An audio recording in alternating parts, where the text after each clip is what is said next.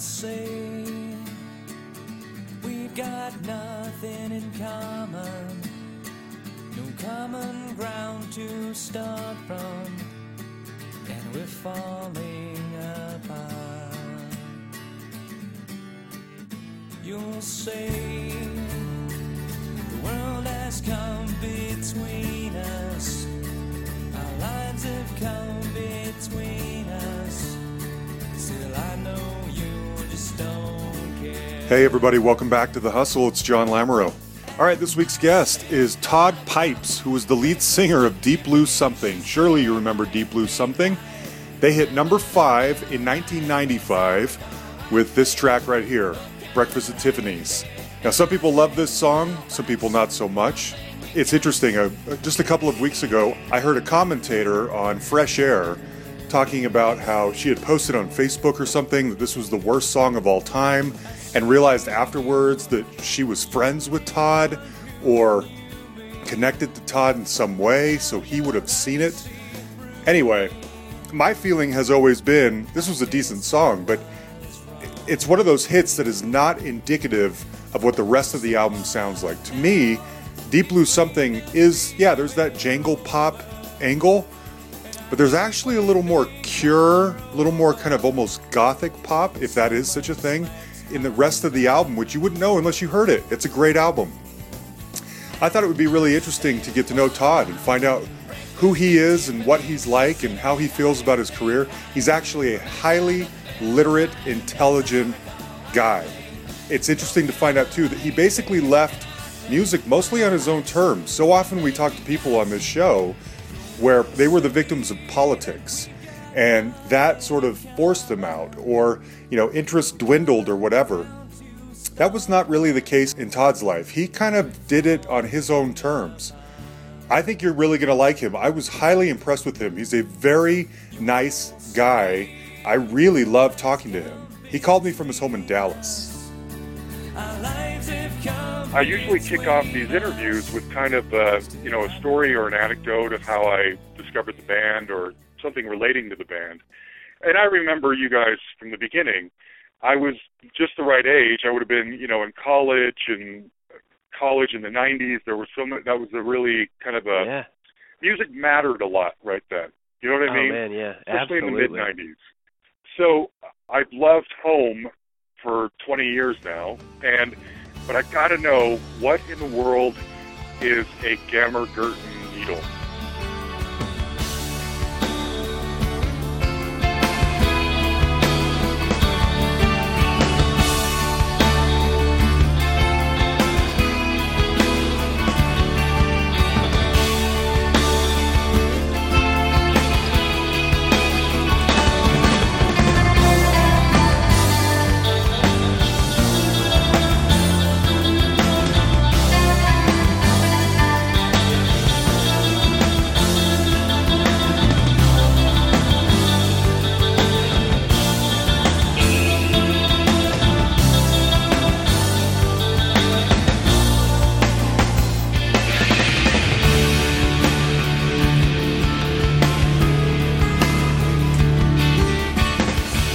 A lot of weird song titles, and I might have to ask you what a few of these things mean.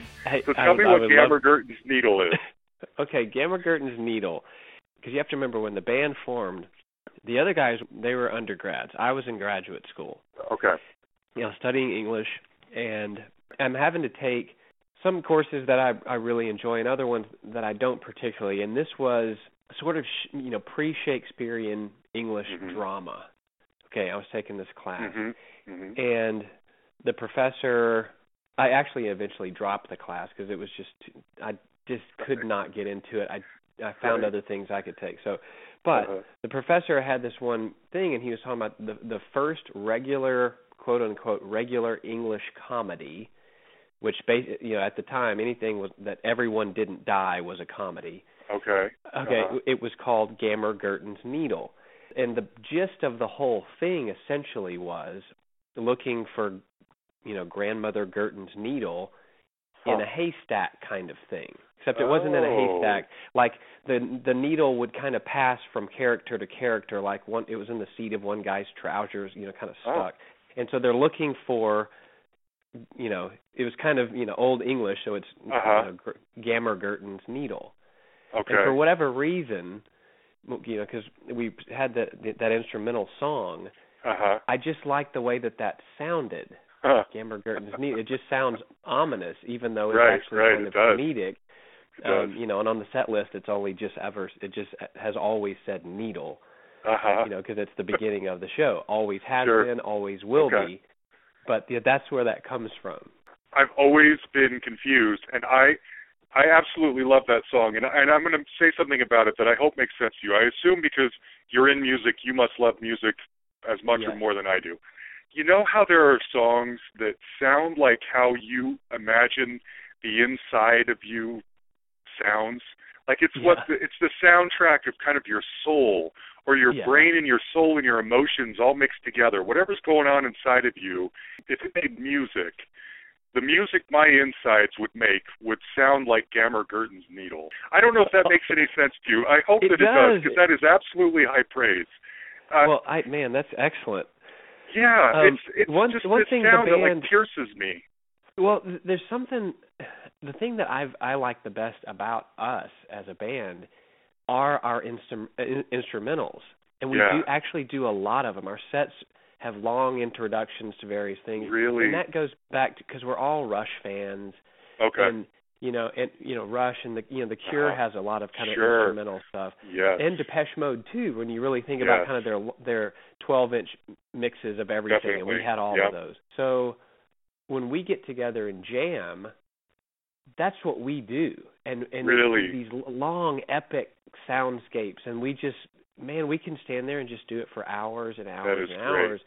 And everybody loves it. So that song came from one rehearsal, and I said, hey, here's a chord progression. Let's do this for a bit. And then we kind of did that. I said, okay, now, and then we went to this other chord progression, and then we just went over it and over it, and we were like, yes, this is going to be how we start shows because, and the reason we did it to begin with, you didn't get sound like we played all the time. Like when I was in graduate school, we were playing 250 shows a year. I mean, we were mental. Wow. I mean, the guys would fly back. We'd go and play a show in Lubbock, and the guys would get on a plane and fly back to take an exam and meet us in Lawrence, Kansas. Great. Like we did that all the time. So we're playing all these clubs, and you don't get sound checks. So we would play an instrumental song as the first song, where everyone kind of comes in individually, and by the end of the song, you've done a sound check, and the crowd doesn't know any different. And we do it at festivals. And so that's why we had that on there, and that's why we still do it. But, the instrumental thing, and I would love to do a record of just our long instrumental songs. That would be really interesting. I've never been able to see you guys live. I'm imagining that Gammer-Gurton's would have come from that kind of jamming, really emotive, like let's dig in deep and find something that hits hard. And then you be able to sort of replicate that at the beginning of every show. And having never seen you live, you saying that would be the perfect introduction, I think, to you guys. Yeah, it definitely sets the mood. Because, lots of people are there because they've heard Breakfast with Tiffany's. Sure. And they think, and I'm completely That's what they're getting into. People, it's going to be a jangly, collegiate pop band, and that's totally cool. But let's sort of set the tone just slightly differently, and everything else will make a little more sense. Yeah, I totally agree. And it's interesting that you say that because to me, and I don't know how you'll feel about this, it sounds like maybe you kind of get it. Breakfast at Tiffany's to me is almost more of the outlier on that album. There's more of it that sounds in keeping with Gammer-Gurton, like Red Light. She said, I think it's time for winter. And the trains, they're all here. I think I smell a change in seasons. I think the time for change, it's near.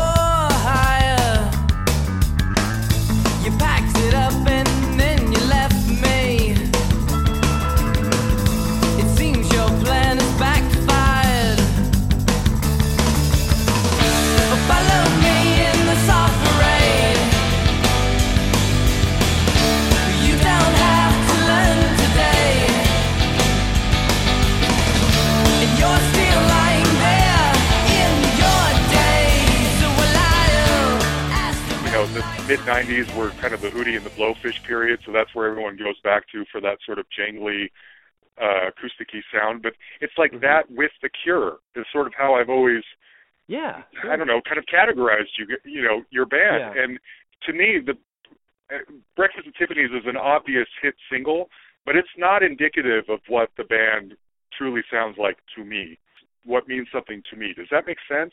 Yeah, absolutely.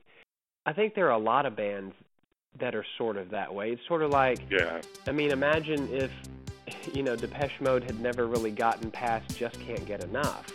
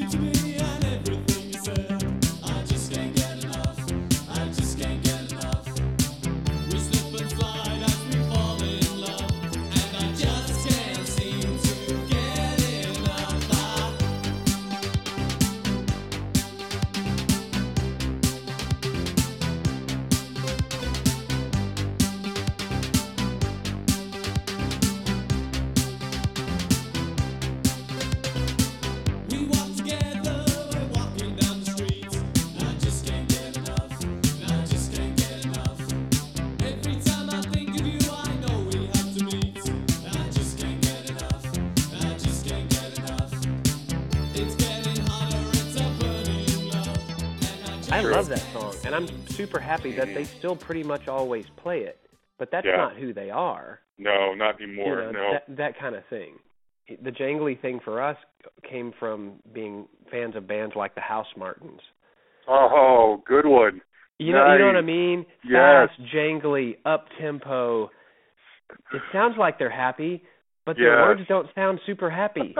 You know what I mean? It's like you really listen to the words, like, I don't think these guys are really that happy at all. Oh, my gosh. But it's so peppy, right? Yeah, super peppy, sort of heavyish lyrics. Yeah. So that was our jangly influence. And that's and a lot of influence from Love and Rockets. Really? There's a ton of acoustic guitar, even going back to Bauhaus. Sure. Daniel Ash plays 12-string acoustic a lot. And so there is kind of a no new tale to tell sort of vibe. I would never have thought that if you hadn't said that. Yeah, those were the songs that we were learning when Toby and I changed from being a strictly electronic band, because that's what we were before this. I got tired of lugging all that crap around everywhere. Like, well, we got to learn to play on guitars. I think we can cover this. It's 3 chords. Yeah. Those are the songs we learned. That makes sense. And, I absolutely love the EP that you guys put out last year. Thanks. Locust House, right? Yeah. And because that one, to me, sounds like it's focused on these influences that you and I are talking about now, which are kind of my wheelhouse. Sounds like it might sort of be for you, too. That sort of 80s alternative, somewhat maybe a little darker, very epic in scope, That's the music that, really hits the furthest home to me. And that's the music of yours that I like so much. And so this EP is perfect. All 5 of those songs nail it to my ears, Was that sort of conscious? Did you sort of let's just go directly to what we think we're good at? What was the thinking there? That was the really strange thing, because when we first started talking, I had just finished a solo record, my second one, and Toby had just finished one of his side projects, and so we were talking technical, mastering and bit rates and all that stuff that we always talk about. And he had said, do you have any stuff that would be more Deep Blue something related? I think we should do something just for fun, record a song or two. And so that started the conversation. And so, and that's when I said, hey, there's a couple of songs that you and Kirk wrote that we never recorded, like this one song called No Worries, which was the whole, that started this whole thing going. And we never found the song. But we went back and we wanted to record that one song. And from that's what got everybody on the phone. And we couldn't remember how to play No Worries, which drove us crazy. And so we're still, to this day, we played that song so many times. Someone somewhere has a live copy of that song. but we Right. can't remember the whole thing. But War Song was written back then with Toby and Kirk. They wrote that song. How nice it is. Now I know before I go. Born in the dirt, burning in the snow. Send me off, send us out. You will never feel warm in your home. No, not anymore. And I'm sitting at this empty table, wishing you were here with me. Wishing you would write.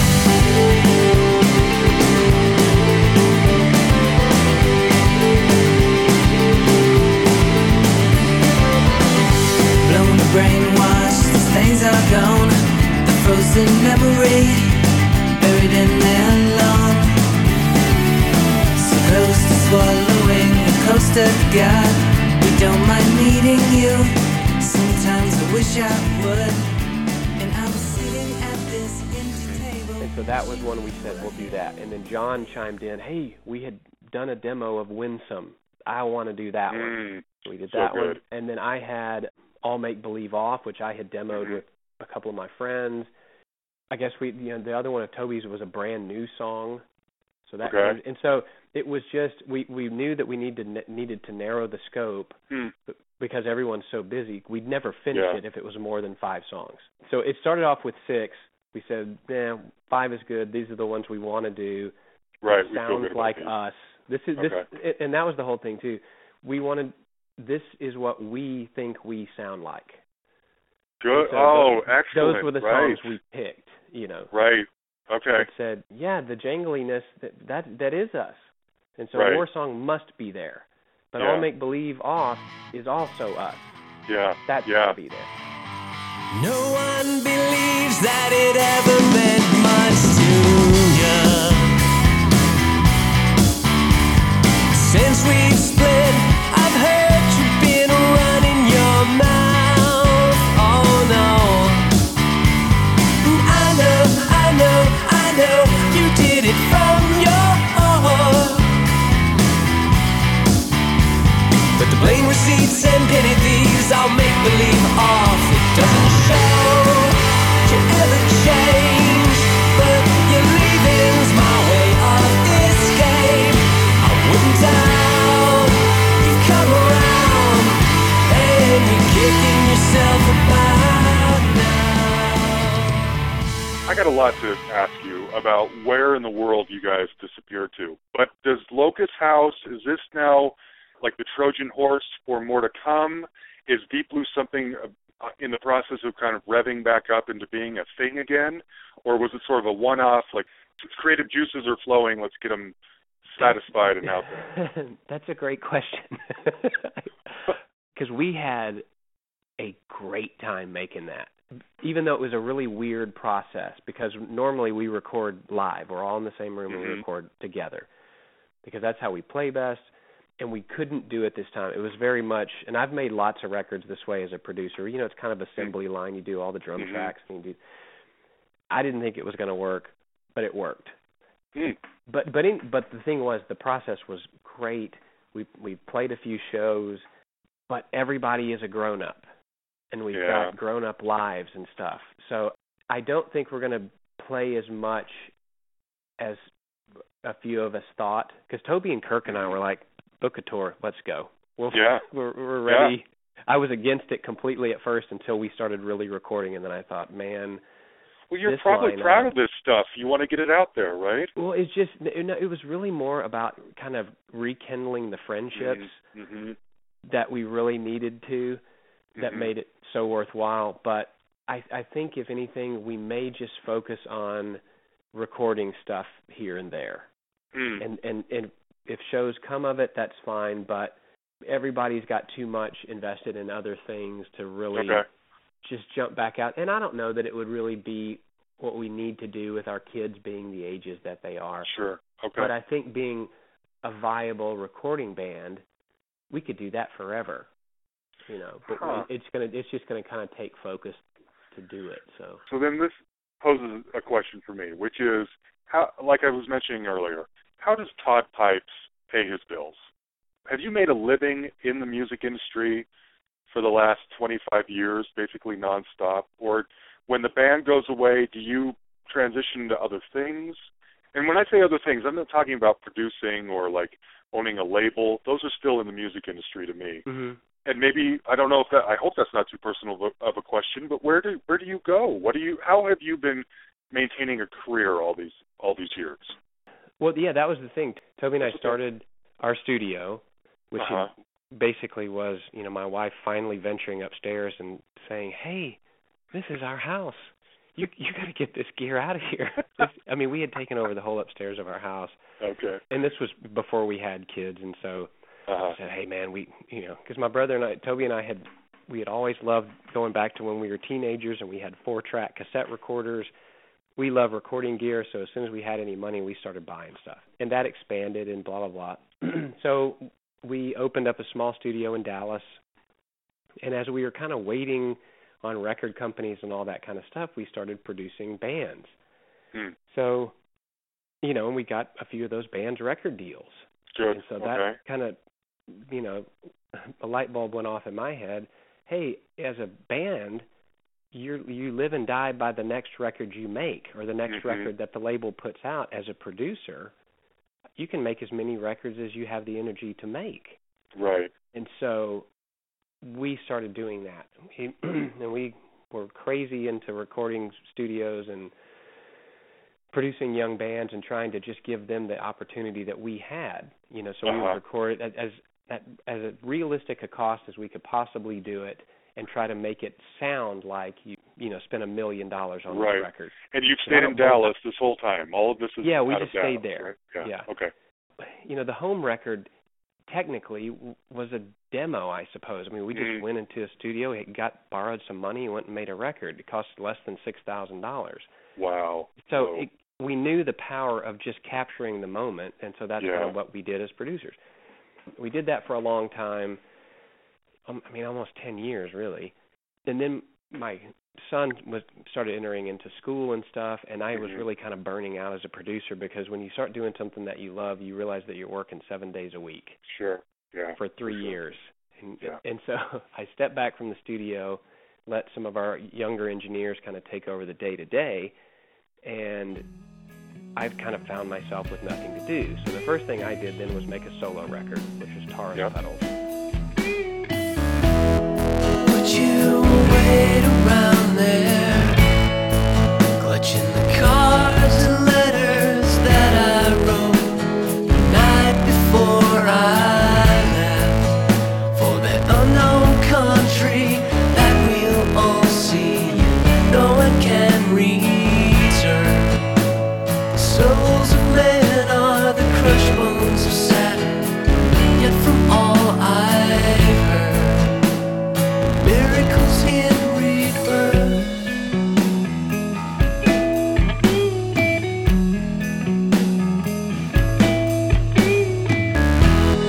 We are slaves to weekdays, under shadow of a coming good. I wanted in on the promises, to stand where a promise could. Now I know all I don't, under phases of the moon, and you will too know, but you can't keep silent. There is a clock that never strikes on a train that cannot end beneath it. As soon as that was finished, we had gotten word at my son's school. I was up there for like a Thanksgiving party or Christmas party or something or other, and they said, "Hey, parents, in the upper school, we need some substitute teachers. If anyone has a flexible schedule." And I thought, man, I'm not doing anything. Yeah, give me a call. And they said, "Really?" And I said, "Yeah, absolutely." And so I did that for a little bit, and I thought, you know what? I wouldn't mind being really involved with my kids' education. I happen to have a master's degree in English, and next thing you know, I'm in an interview, and they said, we need someone with a master's degree that can teach our college English program. So I actually got hired by a college to come in, and I teach college English at the school where my kids go. Good for you. Yeah, I still haven't. Interesting. My kids aren't old enough for me to teach them yet. My son's only a freshman, and my daughter's in 6th grade. But they'll be there soon enough, and so I do that, and I coach soccer, and so that's how I spend my days. Really? and it is crazy. So one of the things that I try to kind of focus on this podcast are the transitions that artists make in their careers, because there's a moment when you're nobody, and then there's a moment when you're suddenly sort of a rock star, and what that transition is like from, sort of achieving your dream. But the downside is there's a moment when you transition out of being a rock star, right? Yeah. When you transition away from that, some people, it's by force. Some people are dropped. Some people have to come to terms. You know what I mean? It's not always a pretty transition to make. But it sounds like you did it in a lot of ways on your own terms. Is that true? Or was there some, angst about, the music career just, it didn't quite work out the way I wanted it to? Or are you satisfied when you look back? Yeah, no, when I look back, I'm completely satisfied. It wasn't what I thought it was going to be, but it was, I could sense with the entire band, because, we toured the home album around and around and around the world. And, the last thing we did really was we went number 1 in the UK, and then we finally came home to make the Byzantium record. But I could get a sense from everyone kind of once that process began, because it's one thing to make a record on your own and a record company comes in and buys it from you. And you have done that, and it's 100% the band's effort, right down to the artwork, everything. It's you. And then you're signed to a major label. And I remember John had this great summation of everything. It's like when you sign a record deal, you compromise every single aspect of who you are. And he was right. I know bands that signed a record deal, the record never came out, and they didn't even get to keep their name. So things can get really crazy, but I kind of got a sense from everyone once all that weirdness started happening, because it was the panic of making the second record and them trying to micromanage what we were doing. They're like, just leave us alone. We've made you millions and millions of dollars. Don't we just get to go make whatever we want just like we did? It's not even going to cost you anything. Yeah. This is a story that comes was weird. up. Yeah. And I got it's like we're successful doing what we do, and why would you want to tinker with that? Why compromise? Like you just said, we gave you all this stuff. I mean, the more I dig into these interviews and the more I talk to people about record politics and how that's what ultimately ends up affecting people's careers, none of it makes sense to me most often. Yeah. It's like we love you, but we want you to change. Well, then you don't really love me. Or we're not sure. We're not sure what we don't know. What we're not sure about. The great line, and even Tom Petty put it in one of his songs. I don't hear a lead-off single. Like, well, what the heck does that mean? Well, you've got a lot of really good singles. We think there's hits on this. This was the Byzantium album that we made. But we don't know if there's a lead-off single, and we're going. Yeah. Wouldn't that just be the first one that you pick? What the heck, And so we just got the vibe from everybody that we had gone to the top of the mountain and looked around and just didn't really feel like doing the things that it was going to take to stay there. Like, I think there has to be an inherent need to be famous to get you to do the things that you have to do. And that was never us. Okay. It never was. There was no desire for fame. There was only a desire we want to make music, and we'd like to be able to do it professionally, but it's not about being famous. I remember even when the home album was, still an independent release before we got signed, there was a big discussion on whether or not we were even going to include a picture of ourselves. Oh, we just wanted it to be, here's the band, listen to it. We wanted to be sort of, and this sounds very weird, a sort of more pop version of Pink Floyd, to where it doesn't matter. It doesn't matter what we look like or who we are. We're just going to make music. So that was kind of the thing. And so when it all sort of started falling apart with the record labels, when they started firing everybody and all that stuff started happening, I got to a point, I guess it would have been like around 1999, where I was just going, I think I'd rather produce anyway. If this happens to work out, that's great, but if it doesn't, I don't really care. And so then the next year, we signed with Ezra Records, which is a part of EMI, blah, blah, blah. Okay. And my son was born, and I was out on the road when September 11th happened, and I just kind of went, Yeah. And I remember my wife actually, and this was the only time she had ever, she said, I think it might be time to come home. And I went, yeah. Mm-hmm. Now, this might be a hard question, and forgive me if it is, but was the influence in those answers, was it ever like diminishing crowds or diminishing sales, or, you know what I'm saying? Like, was it that Deep Blue Something was sort of on the other side of the hump, or was it really not that apparent? There was still enough interest and kind of... Yeah, well, that was the thing. Even in 2001, when we were kind of touring the self-titled album, we'd go to radio stations, and they're, man, we're still spinning Tiffany's 25 times a week. And so you'd go play, and people thought that it was still a new song kind of thing. Yeah, I could see that. So it's sort of like it never really died, and we're going, well, that's awesome. We have this new record. Yeah. And so it was never You're that. fighting to get people to hear the new stuff. They're still hung up on the old stuff. Yeah, which was, that was really kind of what killed our second single on Home.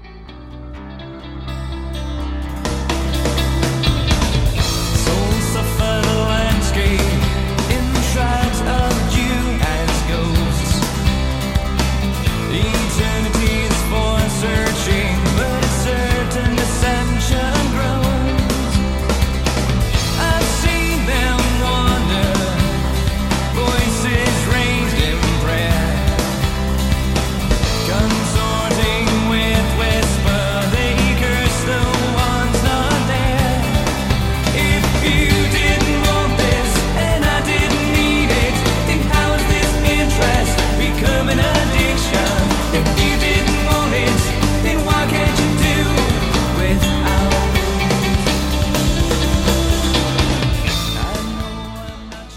It killed Halo because they just couldn't squeeze in another one. So we were kind of fighting ourselves. But no, it was always kind of more, it's just not worth what it's going to take.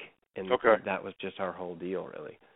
See, that's interesting, because regular people think, I'm guessing, what would be better in this world than being a rock star, Not even necessarily fame or money, but all of it together, the whole package. And you're smart enough and have, enough peace of mind to be able to know when it's time to walk away and be comfortable with that. Yeah, and it sounds like you are.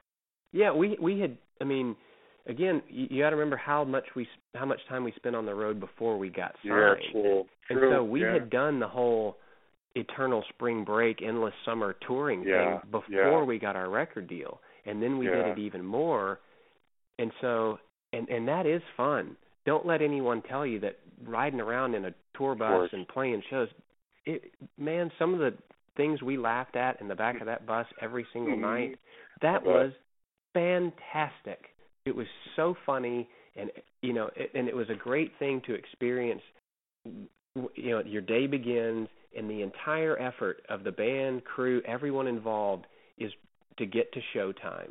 Sure. And you do the show, and then the relaxation and the stress dropping after the show, and everyone being together. That's a great way to spend a day. It really is. It's excruciating, and you cannot imagine how tiring it can become. I believe But we did it. We did it as much as a human can do it. Yeah. So anything after that would have only been a repetition of the same thing. Right. And I remember Merle Haggard saying one time, the road is a place for young men and drug addicts. If you're not either, it's going to kill you. We had done the young man thing, and we were, we had done it. So, to have done it again, I'm telling you, it has to have some sort of different drive that we didn't have. We did as much as we needed to do. Good. Okay. That's really cool. Well, that's healthy. That is great. See, you never know when bands disappear. You don't know if they go away on their terms or someone else's, and how they feel about it. And to hear that you're fine, that's like a huge relief. That's very comforting to know, because you deserved it, right? Well, good for you. We did our thing. We did our time. Good. Okay, that's healthy. Now, one thing I was thinking about with you guys is, are there ever, do you ever get invited to play kind of I don't know if there even are 90s rewind festivals going on. There's not, always an ebb and flow, right? There's 80s nostalgia is in for a while, and then it dips down, and then 90s nostalgia comes back and goes back and forth. And we're not really, I don't think, in the throes of a 90s nostalgia period right now, but has there been? Do you get invited to those things?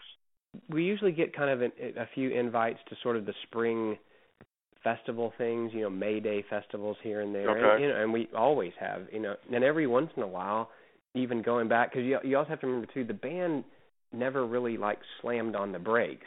We just slowed way, way, way, way, way down. Okay. And so we'll still, even, back in 2004, 2005, would sneak out and play 5 shows. And come back and not do anything for a year. Okay. We get invited to a festival in Wisconsin. So you play a couple of shows on the way up, you do the festival, you come back. And so that kind of satisfies the need for that and the kind of the fun of it. But I was thinking the other day, it probably would be smart for a promoter somewhere to get some of these 90s bands, because that was the whole thing at the time, is how hip it was to see live music, and the 90s bands were really solid live. Big time, I mean, great live bands. Totally. And you could probably squeeze together something pretty good.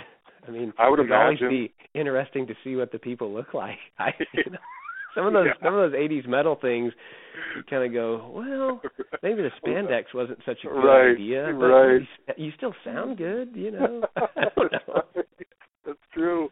Well, I'm sure it's just a matter of time before there's, 90s versions of Regeneration tours out there, and there's you guys and Eve Six and Blind Melon, and there's all these Luscious Jackson or whoever, all those bands from that era are back out there doing festivals and stuff, making big money. Let me ask you a question about Breakfast at Tiffany's then. Mm-hmm. Could you live off money made from just the success of that song? Could that pay your bills forever? The one good thing is because it was an independent release and we had sold so many records as an indie, the deal we signed was amazing. Good. Not just the upfront money, because we were savvy enough to know, well, they're just handing you your own money. Yeah. You're not getting a penny back until you recoup that. So our focus really was on the percentage.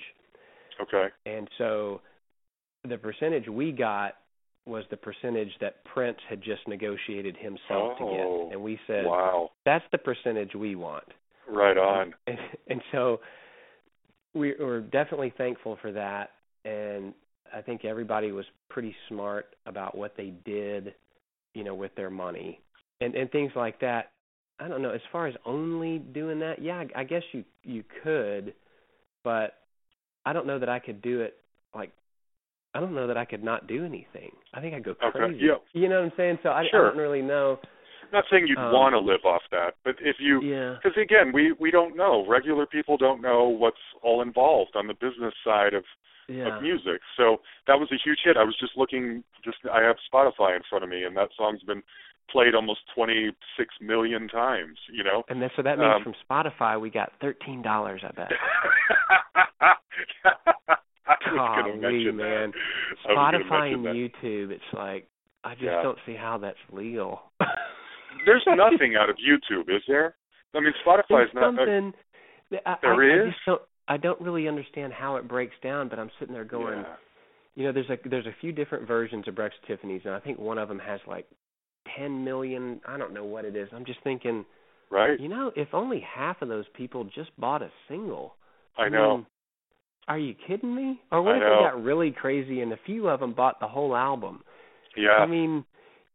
And yet we're not getting paid in the Spotify thing, because a lot of my students always mention, hey, I was listening to such and such on Spotify, and I said, I'll leave my keys right here and you can go steal my truck too if you'd like. And they're like, what are you talking about? I said, whatever, just go away. Oh, man. I know what you mean. I interviewed a guy. He was in a band called The Kings, who had one hit in 1980 with This Beat Goes On, Switch and Glide. You might remember that song. Yeah. Killer song. He was saying, and that song was never as big as Tiffany's, but he was saying, our video on YouTube gets played 1,000 times a day. Yeah. And if even a small percentage of those people would pay the $9.99 for the whole album, everything would be different. But they don't, you know? And isn't that interesting? You can attract 1,000 people a day, and in your case it's much bigger, but in his case, 1,000 people a day watch this 6.5-minute video, but they can't be motivated to go buy the song or go buy the album. And the album's great. It's like, if you like this, wouldn't you want 12 other things that sound just as good as this? You know what I mean? I know. Yes, I read an interview with T-Bone Burnett. Do you know him, the producer? Of course. Okay. Yeah, big time. And he mentioned, you know, people will spend $5 a day on a cup of coffee, but which is gone in 10 minutes. Yeah. But they won't just spend $1 on a song that they get to keep forever. I know. You know, imagine if people spent just $2 a day on songs. Because again, it's not the bands, you know. It's not Metallica who's really being hurt, but it is those bands. Maybe that, you know, they barely got above local level, but you still loved them. They could have kind of continued if the music business wasn't so crazy. But when people can't fathom that it is stealing, it's just I don't know. I just find it comedic at just the sheer amount of it. Like, it's just unreal how much. Well, it's become that's something valueless. like Spotify that actually keeps track of it. Like, you can see that. You know, you can see YouTube. Imagine what's out there that you don't know about. I mean, totally. You got to think, you know, we're kind of cresting the wave at sort of the dawn of the Internet. You know, Napster and all that stuff came later. Imagine the amount of downloads that happened before people even really understood what it was. Of course. Oh, big time. Yeah. I mean, my gosh, and the fact that we still, you know, made money, that's astounding. You know this. You lucked out. I mean, you guys hit it, you know, within a couple of years of it all going away. I mean, you guys were, you know, a last bastion of, like, wealth or, you know, sustainability from a hit record. It doesn't exist anymore. I mean, you know I'm telling this, you, but it's just, you made it. And you feel so bad for those bands, because I hear records all the time, brand new artists, and you think, wow, this is fantastic. And then you figure out they haven't sold anything. No. The only thing you know, your hopes right now as a young artist, or anyone for that matter, is to just try to get on a Volkswagen commercial. Right, it is. To be played in the background of a Target ad. That's the only way you get anywhere now. And I feel I'm just going, oh, man, I'm sorry. Yeah. Good luck to you. It's so rough. It's rough. It is. Well, when you were talking about producing bands, I mean, I'm guessing you're producing smaller independent bands, and no big record company, I don't think, or maybe this was when they were still sort of throwing money at producers to produce that kind of stuff. You were able to pay your bills and sustain a career for a while producing small independent bands? Okay. Yeah, that was, you know, pretty solid. You know, the budgets, and again, we were trying to keep it to where the budgets weren't super high. We just tried to, you know, put out good stuff, and so that the stream of work would be steady. That was really our goal. You know, we got a few bands, record deals, and that kind of thing. But at the time, it was sort of the rise of the independent studio, and you could do things on a budget and really make things sound solid. You know, it was kind of, you didn't have to go to a studio that was costing you $3,000 a day. You know, we could do it at a fraction of that, and so it was, for and a while, you own the studio, right? Yeah, and we own the studio, and so, you know, we could make all that happen. And that was even when the record companies were kind of biting the dust, there was still kind of this undercurrent of independent label energy and independent bands that were still kind of seizing the power of the internet and some of those other things. And so there for a few years, the independent studio, independent producer, independent label relationship was really pretty solid, and you could really get a lot of things going. But even eventually, again, as the wave kind of crested and crashed onto the shore, that's what really got wiped out ahead of everything else. You know, the independent scene, it was so bad. There was no point in printing up, like, you know, hard CD copies and that kind of thing. I mean, vinyl's made a bit of a resurgence, but you know, all of that's kind of faded away too, sadly. So I'm actually glad, you know, when we shut the doors on our studio, that we did that in the nick of time, really, because other big studios were biting the dust too. It was rough. Interesting. Now, okay, I know I'm all over the place, but I meant to ask you this sooner. Byzantium, it was delayed, and then it was only released in certain parts of the world. I know I know we're kind of backtracking now, but what was that like on your morale? I can't imagine you've just come off a hit. Like you said, you've been touring the world for a couple of years, and your next album, which in most cases would be anticipated, right? Here's a band that we believe in. They make a new album, but it just flounders, basically. It was crazy because we demoed all these songs. We had done all these songs, and they kept kind of one more songing us to death. Just this is, oh my God, guys, we got hits here. We just need that one, again, the lead-off single. And so finally we went and did the record, and the producers, Charles Fisher produced it. We had, Joe Ciccarelli engineered it. Tim Palmer mixed it, and everybody involved was going, hey man, I think this is pretty solid here. I mean, I'm, because everybody's going, man, this sounds like you could go 5 singles deep on this thing. This is kind of epic. Everybody was just kind of like, wow, this is really something here. And, the British press had gotten an advance copy of the single She Is. Who am I to say what I believe is the way things should be? What am I to think what I got is what everyone wants? So what makes you so perfect, man? What makes you think that you're so special? She is everything that I could ever be. She is everything that I believe in. Can't you see that she and me are the way things should be?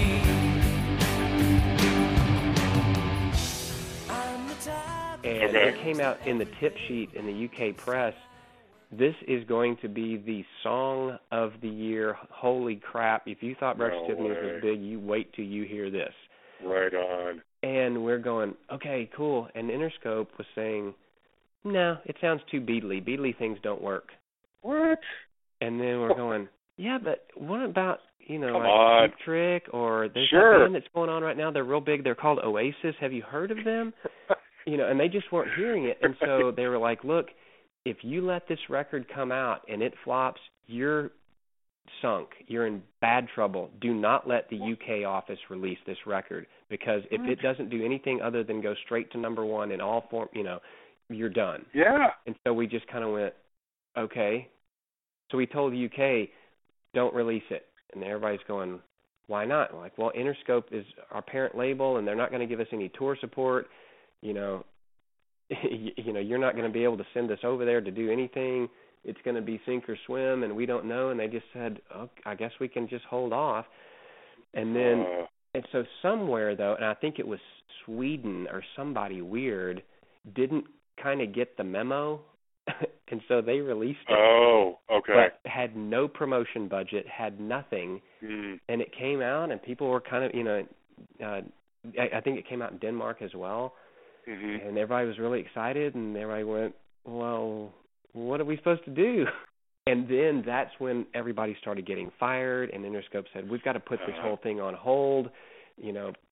All the A&R guys were getting fired, so the ones that were still there, including ours, was like hiding under his desk, hoping that nobody walked by and saw him.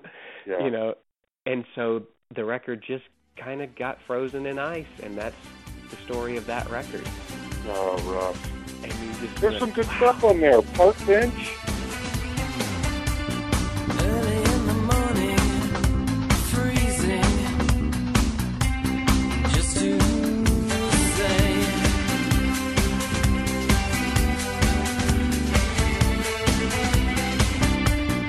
early breakfast on the park bench,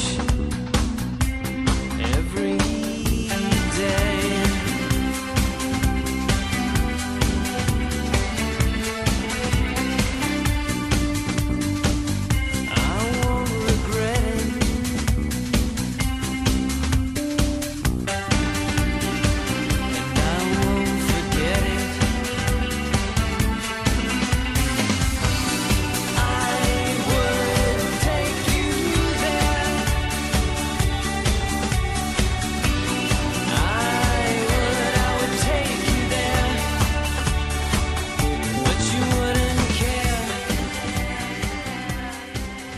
a killer song. It's so much fun and peppy and. I think there's some really good stuff on there too. It's just one of those records that gets lost. No lead single.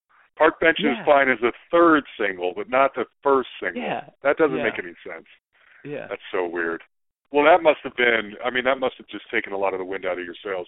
If you weren't ready to kind of pack up and go back to normal, I'm sure the Byzantium that's when we were just, experience. I was just kind of going, dude, Yeah. Okay, here you go. I'm going to go back to producing. Yeah. Told my manager, look, if you can find another deal, that's awesome, but I got stuff to do now. Yeah. And that's kind of what everybody's, John already had some business ventures happening and that kind of thing. Yeah, we were just kind of like, okay, well, fun. Did you guys ever leave Texas? No, we looking back, there was a time that I think right after home it would have made the most sense to probably move to Germany or the UK. Mm-hmm. As a base of operations and just get out of, because we had a real issue, and I think it was a mistake signing with a California company. I know this is going to sound weird, but we're used to getting up and getting to work, and if we've signed our lives to you, I need you to be in the office working at 8 o'clock in the morning. Right. Now, I understand there is a time zone difference.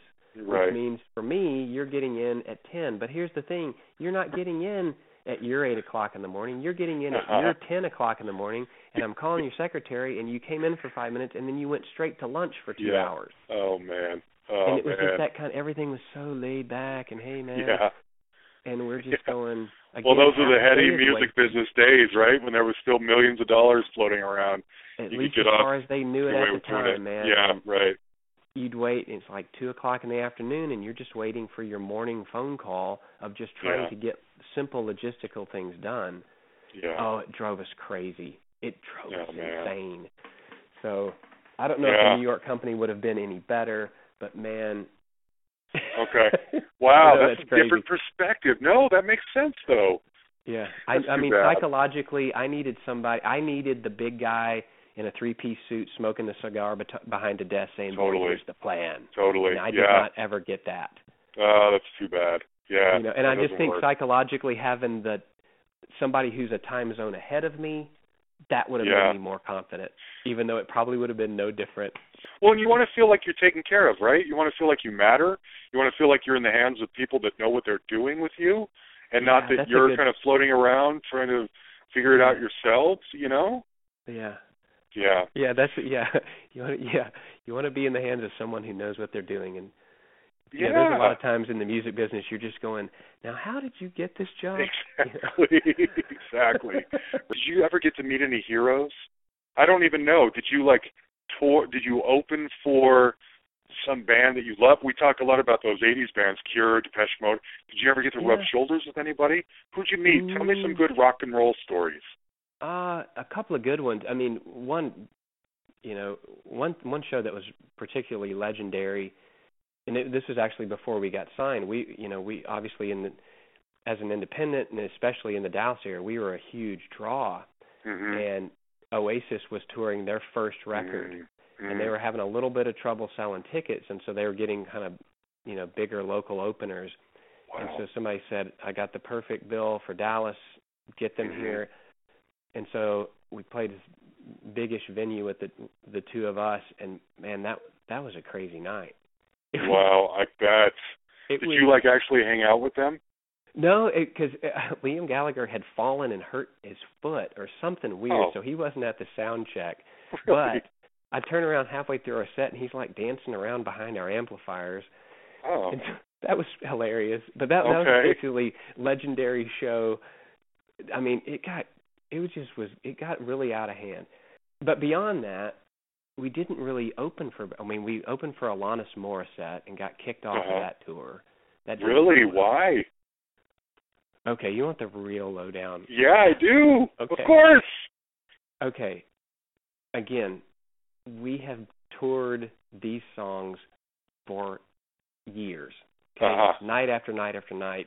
Right. I know she's great. Her record sold 10 billion copies. I get it. But at the time, she had just put her touring band together. Okay, Taylor Hawkins played drums. He's obviously awesome. Jesse Tobias was playing guitar. He's obviously awesome. The other two guys, I don't remember them. But they haven't played together that much, okay? We punished that poor band. Oh, my God. It was horrific. It was like you had slapped someone's grandmother. Okay? Even going back to the early days, we invested money in having lights, and, you know, we wanted it to be a big rock show, and so that's how we played. And so the first night was in Tempe or something like that, and they tell us, hey, you can't use your lights anymore. Like, okay, I get it. We're the opening act. We can't use our lights. Fine. You can use the lights in the venue, and that's it. Okay. Okay. The night after that was, I think, San Jose, and I am telling you, we dropped the stinking hammer on that band. Really? I even remember passing them in the hallway, and I just said, don't choke on that. This is going to be rough. And they kind of looked at me, because we had an encore the whole bit. Oh, nice. And we told our light guy, just make it white. Just turn all the lights on. We're going to okay. Sure. And so they had that thing happening. And then their sound man was an idiot, okay? And that didn't help him at all. And because I even went back to the soundboard, and all he had in the front of house was her vocal. The rest of it was just their stage volume. And he was like, this is how great this band is. All I have is, and I was just going, dude, you're not helping the cause. And halfway through the show, the place was completely empty. Oh, no way. Yeah. And was this on her way up, or had she? No, this was on big? The record had just come out. I mean, it was already happening. Everybody was flipping out and all this stuff. Don't get me wrong. Okay. Yeah. She was Alanis. Okay, so the next night we got to Seattle, and we're playing this supposed to be legendary club in Seattle, but the stage is really shallow. And their guitar tech had taken up like a quarter of the stage with his, I don't know what he was doing. And they said, yeah, we're just going to need you guys to set up in front. We're not striking the drums. We're like, okay, we set up in front before, but the stage is only 3 feet deep. You want us to line up across in a line like we're on some sort of 60s TV show? I said, yeah. That's what I thought too. Let me tell you, this is not happening. We're not doing this. I understand what's going on here, and we can play this game as much as you want, but we're killing you, and you know that. Yeah. We're not setting up in front. And so I just said, we'll see you later.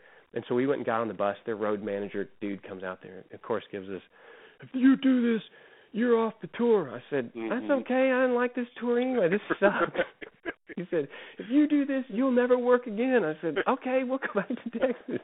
And so he's like, okay, guys, look, I'm sorry, but the stage is shallow. This is how we have to do it. Just come on, guys. You just got to get back in there. Just come on. And I said, okay, man, all right, look. Okay, you're right. I'm sorry. I was, letting my ego get in I'm sorry. We'll be in there in just a little bit. Just let me regroup. He said, okay. So he gets off the bus. I locked the door and told the driver, I said, go. And so we just left. And so I called our manager and said, hey, man, we're not on the tour anymore, and laid it down. And they were all happy with it. But then we run into Taylor Hawkins in the hotel lobby, and his eyes were real big. And they're like, look, dude, we're not mad. We're not going to hit you or anything. Just you'll have a better night tonight than you would have, but good luck to you. And, of course, he's gone on to fantastic things. But that was a little that was a little rough. Man, I felt sorry for him. Oh, those are great stories, yes. But, and I think we're like really, really, really competitive, like when we play live. I don't know I can tell. Like we can be buds off stage. Sure, but when the we game play, face goes on. I want you to genuinely wish that you could be somewhere else if you're in a like. I want you to wish that you didn't play the bass. Like I want the other bass players involved to just not want to play anymore. And I know that that's not really musician-y, but that's how I feel.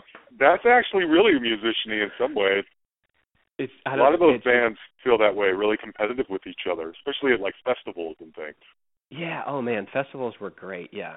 Yeah.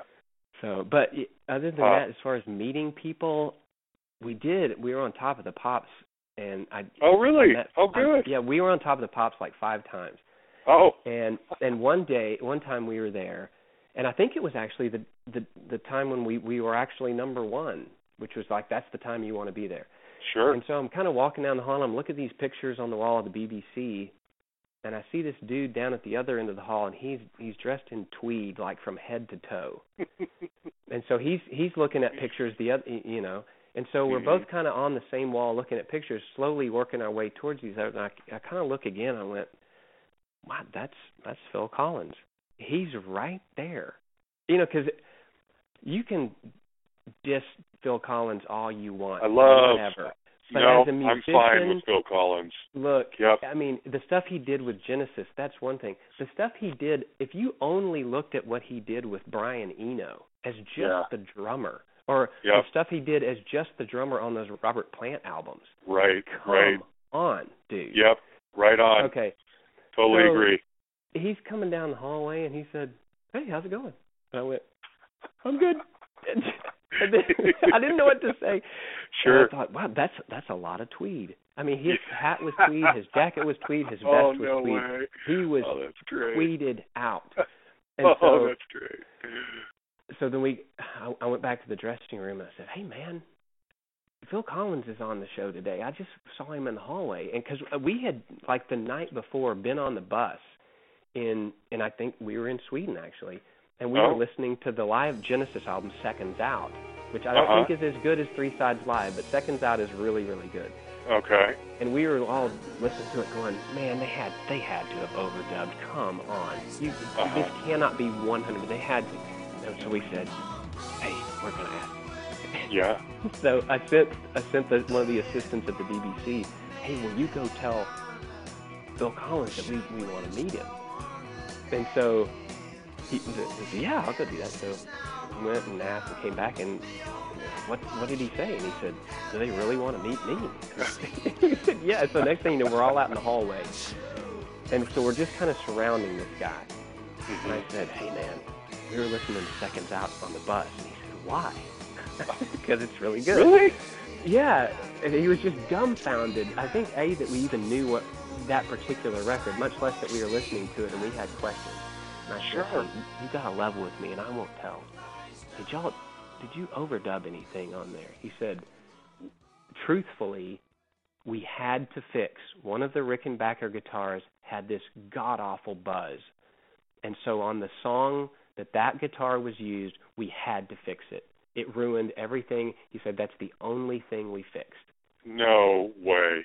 And he said, back in those days, man, if it said live album, it was live. And he said, that's live, but we had to fix that one thing because it was just buzzing and we had to fix it. Oh, man. And he was just dumbfounded that we were listening to that record. I said, look, man, we're sincere fans, man. And he was the nicest guy. And good. We said, hey, we're going to go out afterwards. And he said, oh, I'd love to, but I'm flying my helicopter back to Switzerland. Flying my helicopter. Sure. I was going to do that too. I was going to fly back to Dallas, but my helicopter's in the shop. Of course, I get it, bro.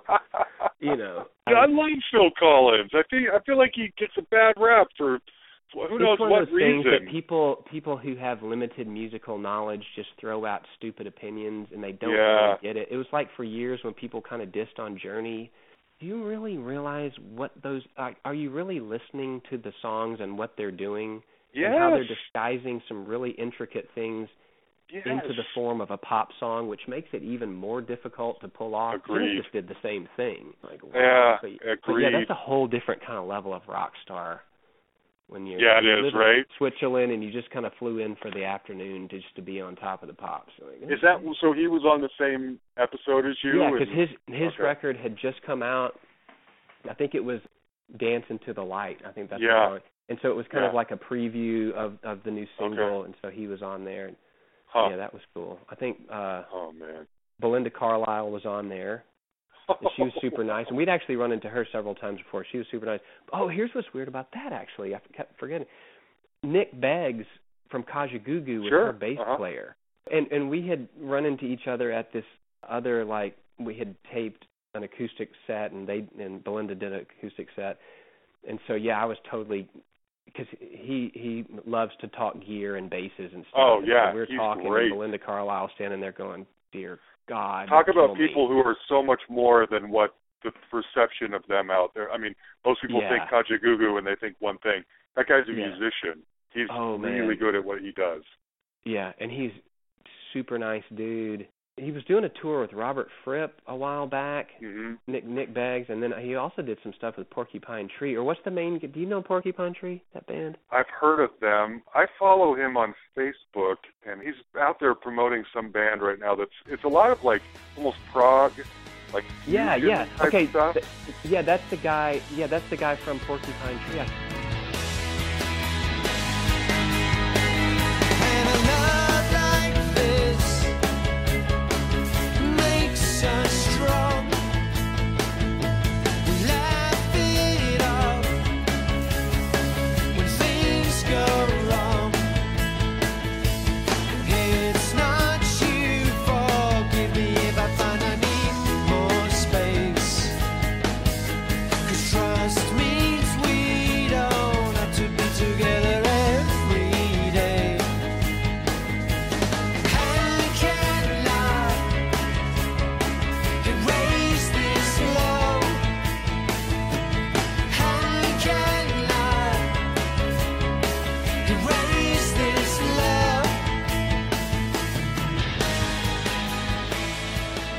Anyway, that's a great band, but I know he was kind of playing in those circles too.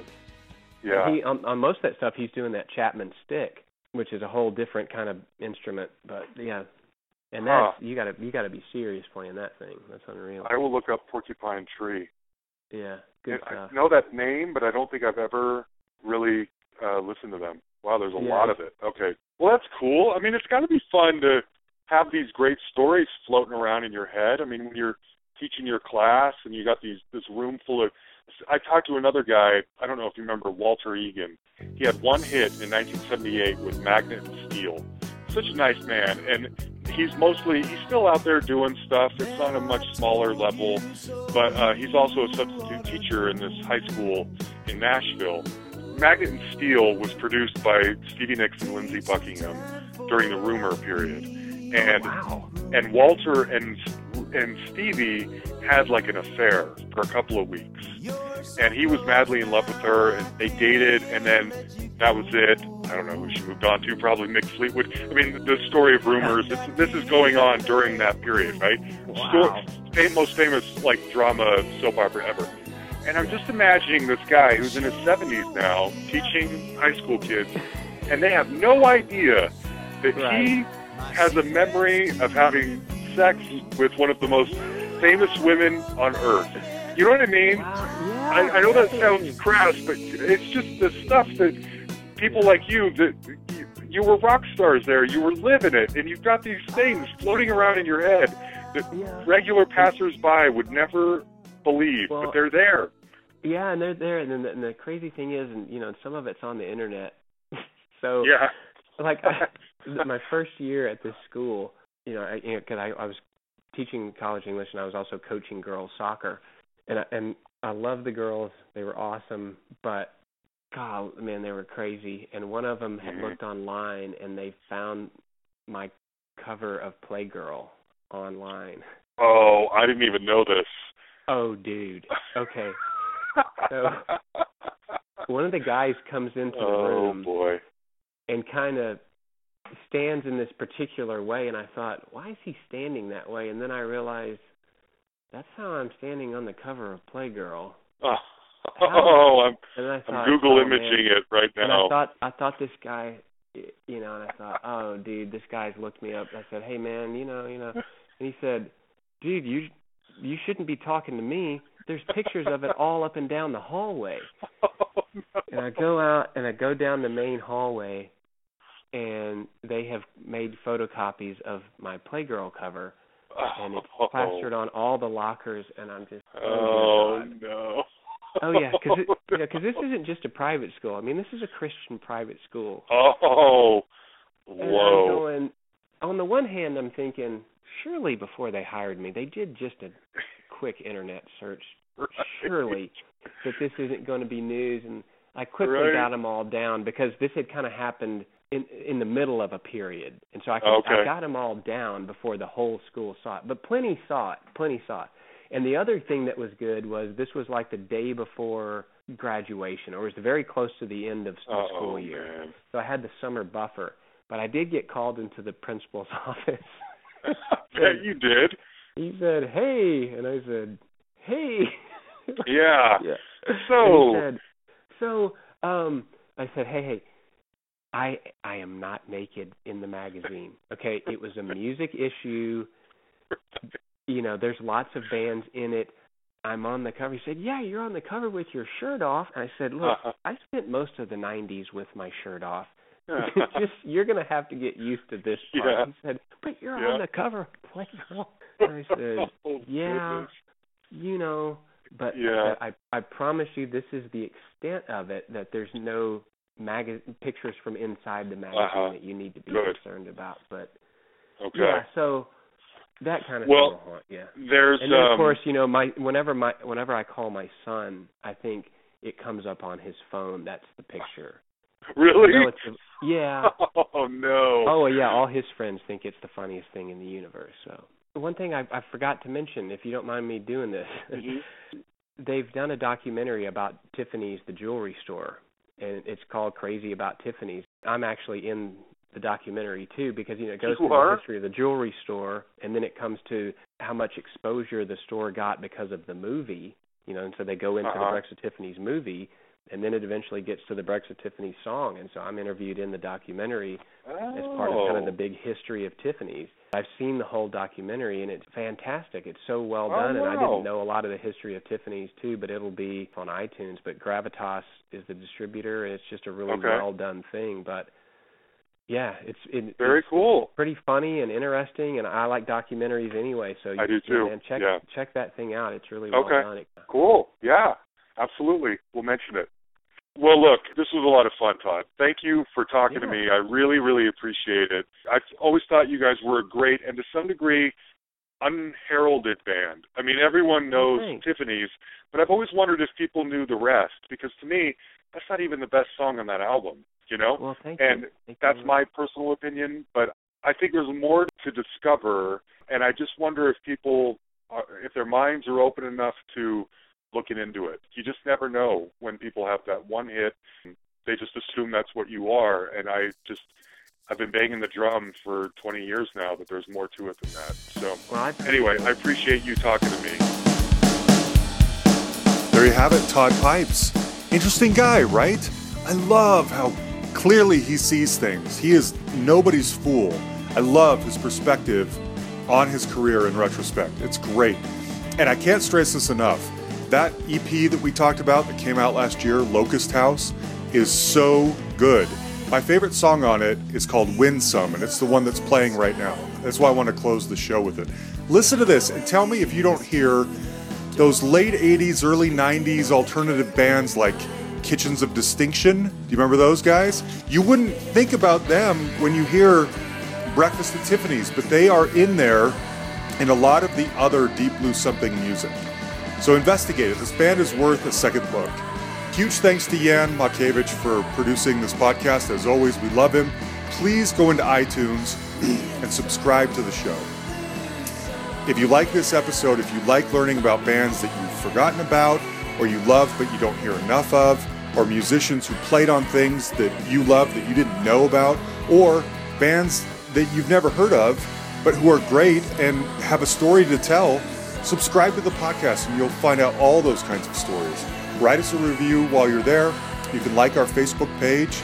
I communicate with a lot of people that way. You can send me ideas of people you'd like me to track down for you on the show.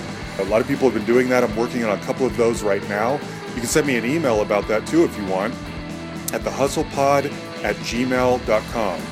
You can find us on Twitter at thehustlepod, and we have a playlist on YouTube.